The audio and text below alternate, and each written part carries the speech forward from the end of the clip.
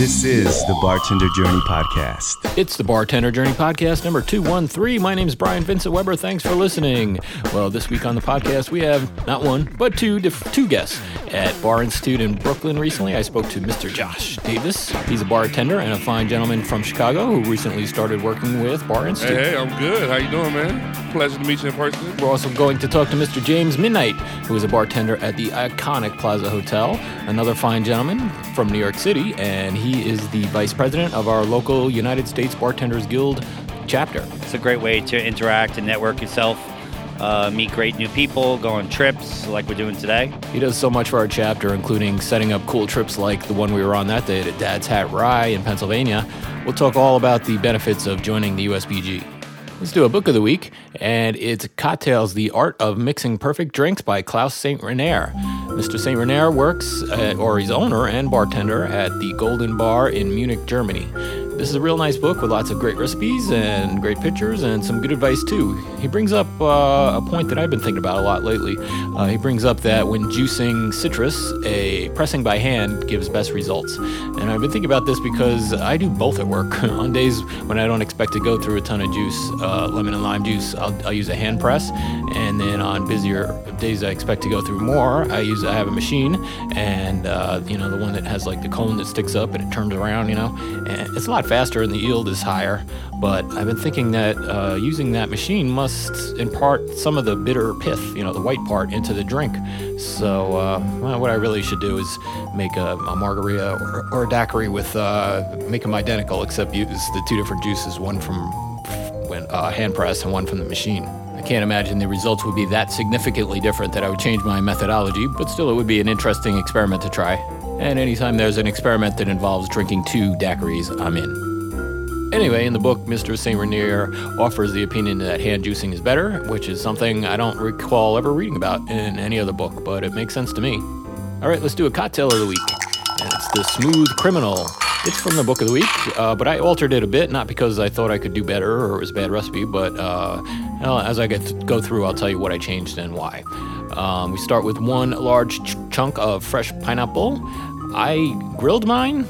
In the book, he doesn't grill the pineapple. He just uses a cube of fresh pineapple. But when I went to the store today, the pineapples were very green, underripe. So I took a little Demerara sugar, put it on a round slice of pineapple, and grilled it for a bit. And grilled fruits can be amazing in cocktails anyway. So I thought this was a good opportunity to try that.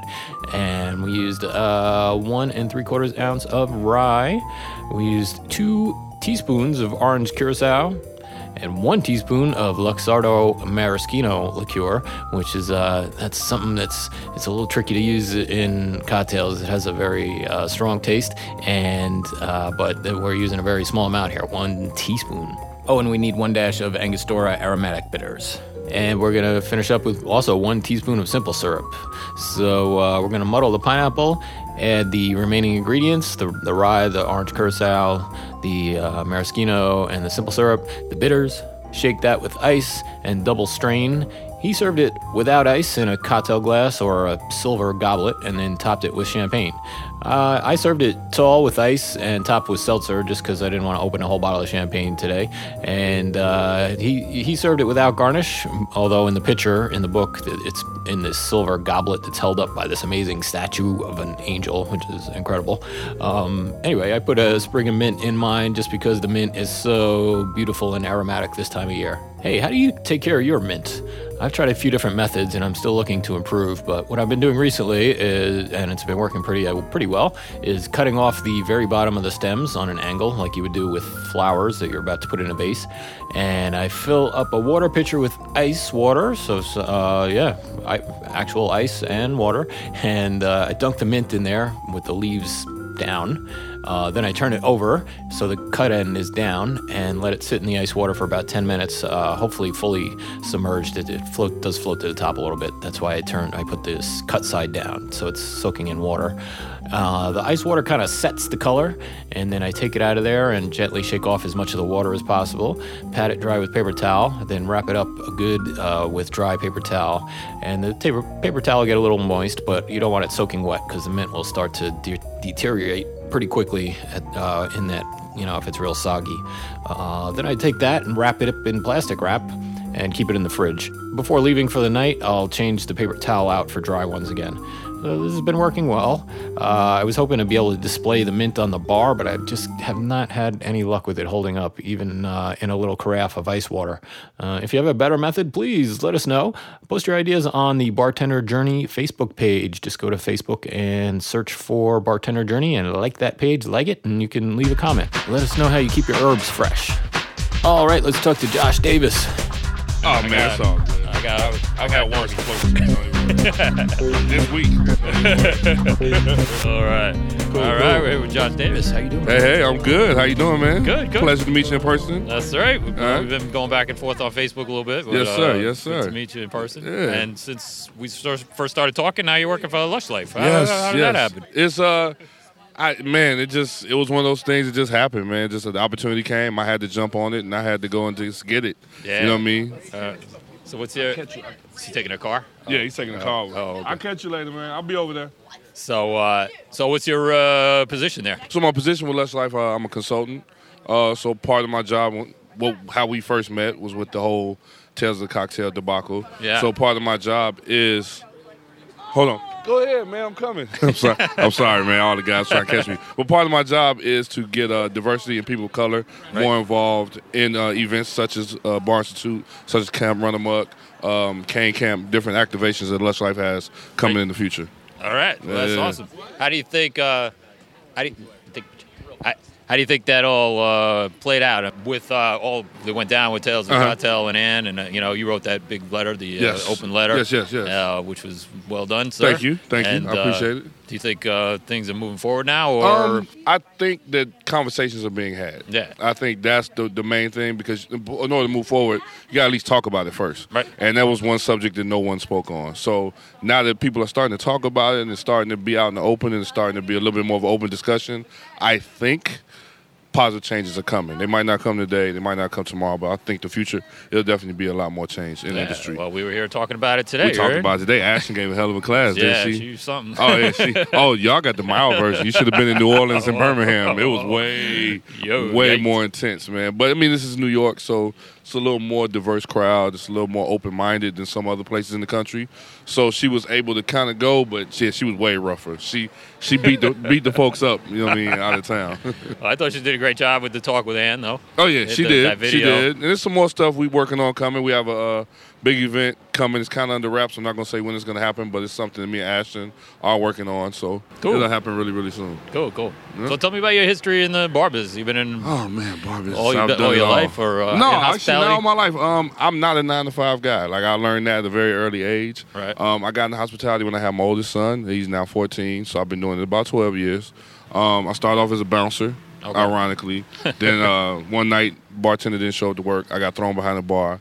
I liked it. All right. Now, here I am. You know what I mean? So I worked in nightclubs, strip clubs.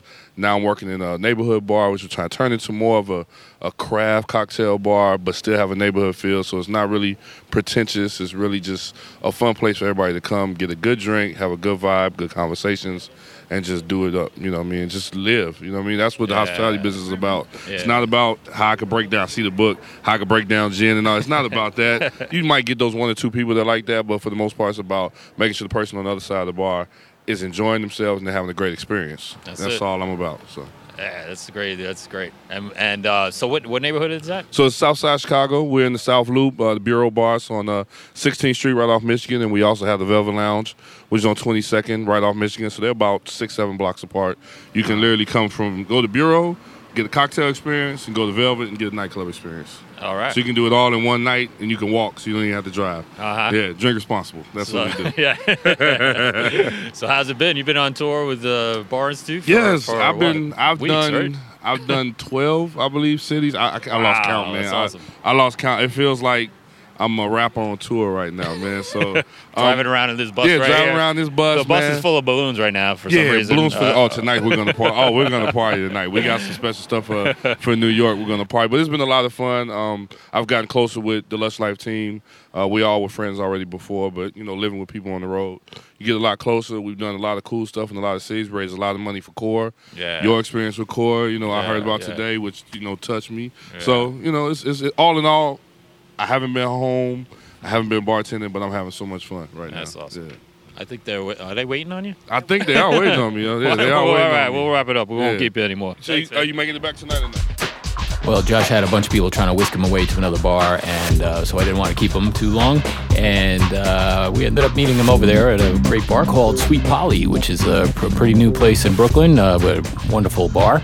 Nice people there, so we had a good old time over there. But then I had to take off after that. I didn't go back to the Bar Institute party afterwards, unfortunately. Hey, kind of a funny story or a correction to make here with our book of the week. Our author's name is actually Klaus Steven Reiner. So I reached out to our friend Stefan Geisbert, who was on a show not too long ago. Remember, we did a sort of online cocktail party. I'll put a link up to that in the show notes to go along with this show. But I tried to get in contact with him in time to confirm that I was saying this author's name right.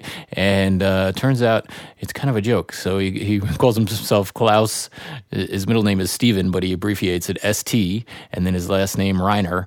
So it spells strainer. It's a joke, and I totally fell for it. So thank you, Stefan, for correcting me. Stefan tells me Klaus is very well respected in the bar community over there and a real big shot in the German cocktail scene. So again, this is a good book. Cocktails, The Art of Mixing Perfect Drinks by Klaus Steven Reiner. And so, of course, we'll have a link up to that on Bartender Journey as well. Hey, next we're going to talk to James Midnight, the vice president of our New York City United States Bartenders Guild chapter. All right, we're here with Mr. James Midnight. How are you today, sir? I'm great. How are you? Great. Well, thank you so much. You took such a big part in the USBG and do a lot of work for. We all appreciate it, my friend. Thanks, I appreciate it too. It's my pleasure. How long have you been in USBG? I've been almost since the inception. I guess almost will be about 9 years. Wow. Yeah, when I was first in it, there were only maybe about 15, 20 people. And now we have, 500 or something? We have, over 500. We're talking about just the New York chapter, by the way. Just the New York chapter, yes. Yeah. Come a long way. Yeah, amazing. And it's really one of the most active chapters, yeah? Yeah, I would say probably the most active, influential chapter right. in the USPG nationally. Yeah. So if anybody is not a member of USBG yet that's listening, what would you have to say to them? Yeah, I mean, it's a great opportunity to actually first promote yourself and promote your talents and your expertise in bartending, or if you're an enthusiast and you really just like spirits and the cocktail community.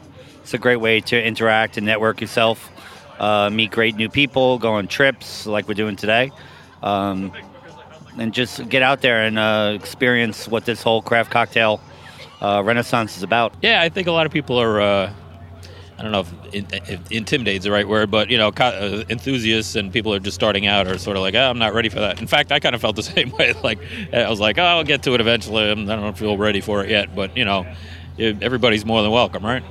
Yeah, we're a family, so once you join the USPG, you're part of our family, so nobody's better than the other person. We're all, the same unit, and we like to make everybody feel comfortable, and we have a really, really warm reception towards people no matter what their field is coming into the group. Yeah. So let's talk about your history a little bit. Worked at the Plaza Hotel for many years, right? Yeah, I've been there. I'll be there 3 years now coming up.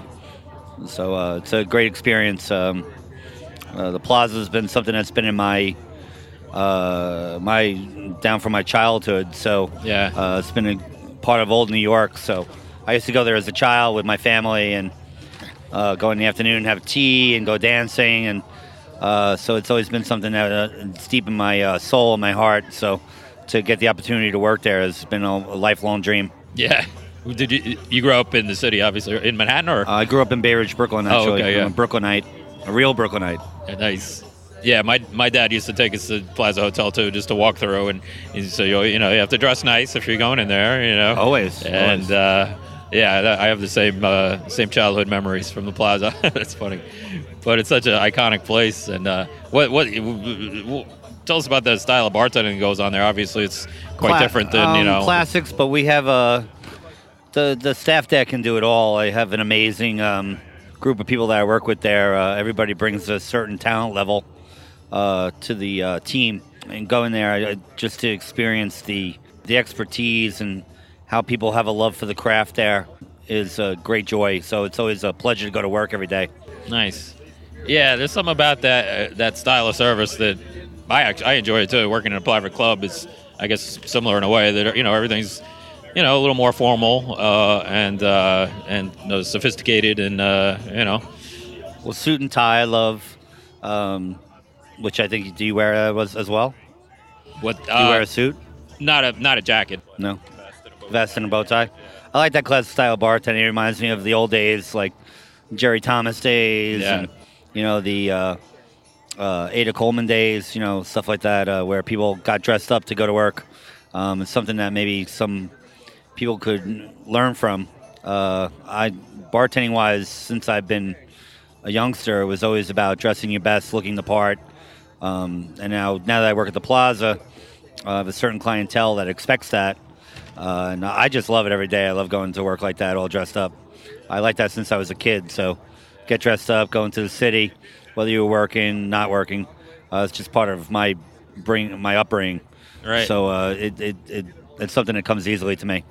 It's nice too. The guests, or we have members, not guests, who do it there. They have rules too. They're like, almost like the old Milk and Honey. You have to take you off your hat, and you're not expected not to use foul language and things like that. And it's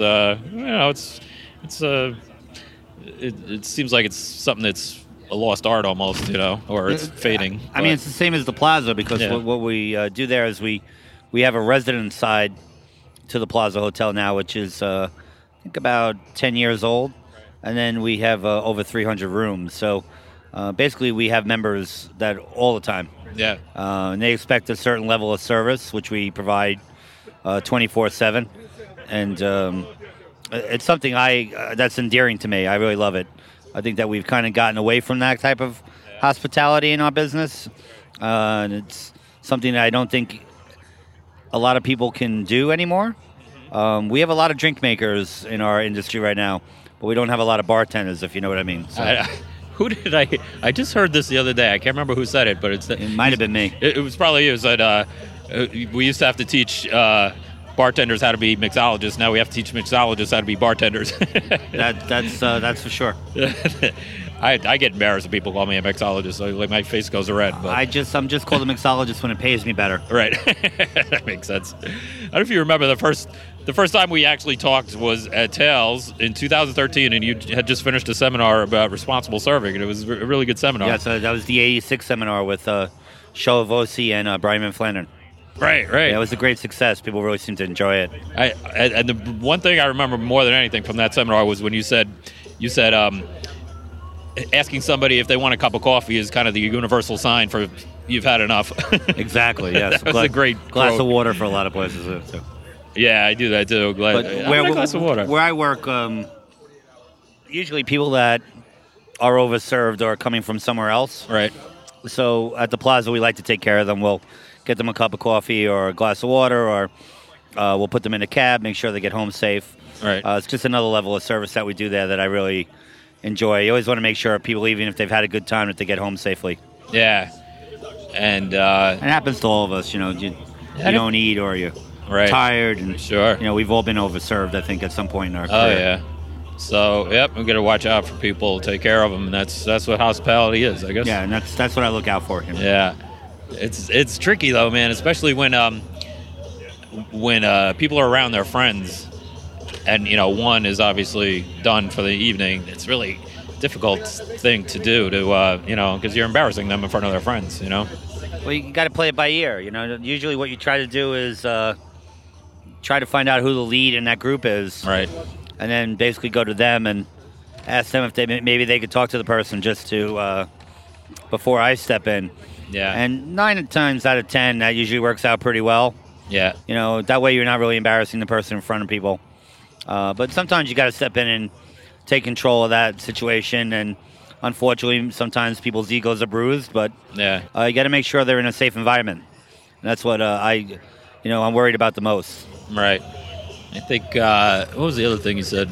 You said tomorrow's another day, and we'd love to see you again tomorrow. But tonight's.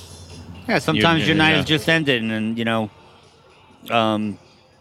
sometimes when you tell people that, it pops in their head that maybe they should go home or get some rest. Sometimes it doesn't, but my job is to make sure people are safe and sound, and at my establishment that they get out of there unscathed without a problem. So being at the Plaza more probably than anywhere else, I have that power to really institute that. So it's something we can do pretty easily there. You have hotel security too. If it ever We came do. to that, We don't have much of a problem with that. Yeah, but, I doubt it comes to that often. And if it does, those guys are professionals. Yeah. They know how to get people into a cab or get them home. right, right. Or to their room. Yeah. Sometimes. that comes up sometimes in hotels too. They're like, I'm just staying upstairs. Exactly. But you can't let people get No, to that point. They're a guest. Sometimes people think they're more than a guest because they pay for a room, but they're a guest of the Plaza, and as guests, we treat them as such and make sure they get into their room. But we control the situation there. Yeah. No, but it's also a matter of them saying, well, I'm not driving. I'm just staying right upstairs, so I can have one more. Much easier, yeah. But we have still. If I see somebody come in and they look like they don't need another one, I'll just immediately tell them, Yeah. I'm sorry, even though you're staying in a hotel, I can't serve you anymore. Right. They're usually pretty agreeable with it. Mm-hmm. Yeah. So we're going to Dad's Hat. How do you set up all these trips? Do people come to you, or do you go to them? Sometimes people come to me for the most part, but sometimes if I think a certain spirit is something I think the members would enjoy learning about, I'll search them out. Right. The good people at Dad's Hat, Cliff Oldfield, reached out to us for the members to come down for the trip. So they sent the bus for us today, and we're going to go down and have a great time. Yeah, I can't wait. And actually, I've had John Cooper from Dad's Hat's been on my show before. Great guy. Yeah, Great he's guy. a really super guy. Well, the Dad's Hat is a James Beard semifinalist this year, so that's a big deal for an American whiskey. So good for them. A lot of competitors, and to get into the semifinals is awesome. And that's which competition is that? James Beard. Oh, James Beard. James Beard finalist. Yeah. Semifinalist. Wow. Yeah, it's good stuff. I love the vermouth cask finish. Amazing. I think Fantastic. all their whiskeys are amazing. Yeah, they really are. They're doing some of the best stuff in American whiskey that I know of. It was cool because he was talking about the different styles of a whiskey, of a rye. So there's a Pennsylvania style rye, Maryland style rye, which I don't know that I could pick them out side by side. States are just coming into their own. Different barrels, different chars, different grains. They're all developing their own style. So you'll see in the next couple of years that certain states will have their own style of whiskey that you'll be able to differentiate. Yeah, it's cool. I was talking to a guy who makes American single malt in the Northwest somewhere, and he's like, we don't keep our recipe secret. I mean, if somebody came in and did the same exact mash bill and tried to duplicate what we did, first of all, it wouldn't be the same it wouldn't be the same even if they tried. But then number two, like now we're developing a style, a regional style, which is kind of cool. Well, also environmental conditions come into play with that. So Right. if you do something in Delaware and then you do something else, in Boise, Idaho, you're going to have a different result, Yeah. It's all climate, what your barrel's made of, how you char your barrel, how you're storing your barrels, how long you're storing your barrels. All that comes into play when you're making whiskey. So Dad's Hat, I think, is all it's all produced on site. They don't purchase whiskey from anybody else. No, they do not. And that's a cool thing. It's really so fun to meet the guys that are actually making this stuff, and we get to enjoy. So. Yeah, I mean, it's we used to call it Gonzo Distilling, but now it's such a precise way of making whiskey. These guys have it down pat. So, we're making some really brilliant whiskeys, bourbons, ryes outside of Kentucky now, whereas 10 years ago, you wouldn't even think about that. Right. Well, this is going to be an exciting day, and can't wait to see what's in store. Me neither. Cool, man. Thanks. Thanks for the time. I appreciate it. Cheers. Bye. There you go. You can get more information about joining the USBG at usbg.org. Stand by for a toast. We do a toast every week at the very end of the show. But first, I really want to get you involved and get to know more about you. I have a listener survey set up at bartenderjourney.net/survey. If you record the answers to those questions and email the file to me, maybe we'll use it in this podcast. You can record with a voice recorder app on your phone and email me the file at brian@bartenderjourney.net. Alternatively, on that same page, there's a link to a Google form where you can just enter your answers in text form, I guess, or like radio buttons and stuff. So that's a Google form.